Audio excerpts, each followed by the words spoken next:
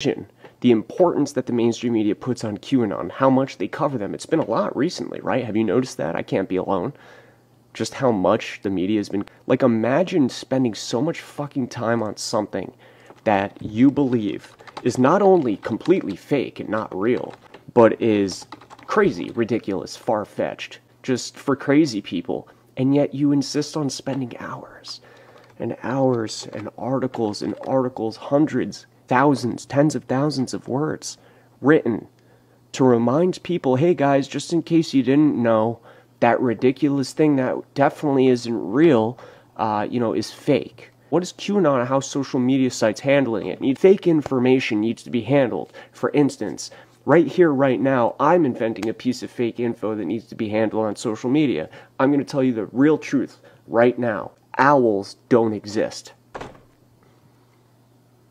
I'm telling you first, owls don't exist. If you thought you saw an owl, you're wrong. I got evidence to prove it. Got a lot of evidence to prove it.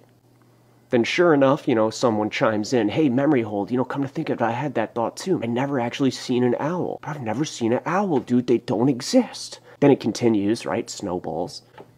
Dozens of owl non-believers, they begin to accumulate in groups, and soon there's an entire movement that identify as owl non-believers. The media is in a panic. The press room is in a frenzy. Papers are flying everywhere. My God, what are we going to do about this owl not existing story? God damn it, we need to publish hundreds of stories on these people that say owls don't exist. We need to do something about it because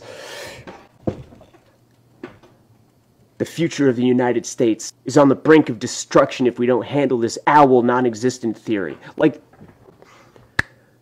do you get what I'm trying to demonstrate to you here tonight? Imagine spending this much fucking time on something that doesn't exist. And I'm not saying QAnon doesn't exist. I'm saying the shit they, he, whatever talks about. Child trafficking does exist. It does happen at the highest level. There are multiple factions competing for the upper hand in order to have sex with more children.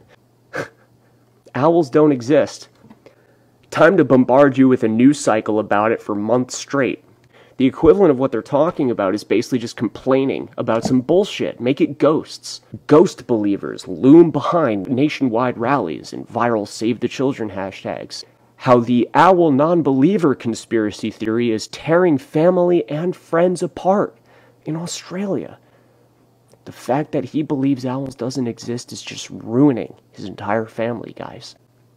Under the influence, peddling conspiracy and a pandemic. Those that believe owls don't exist in a world of viruses. Beirut explosion.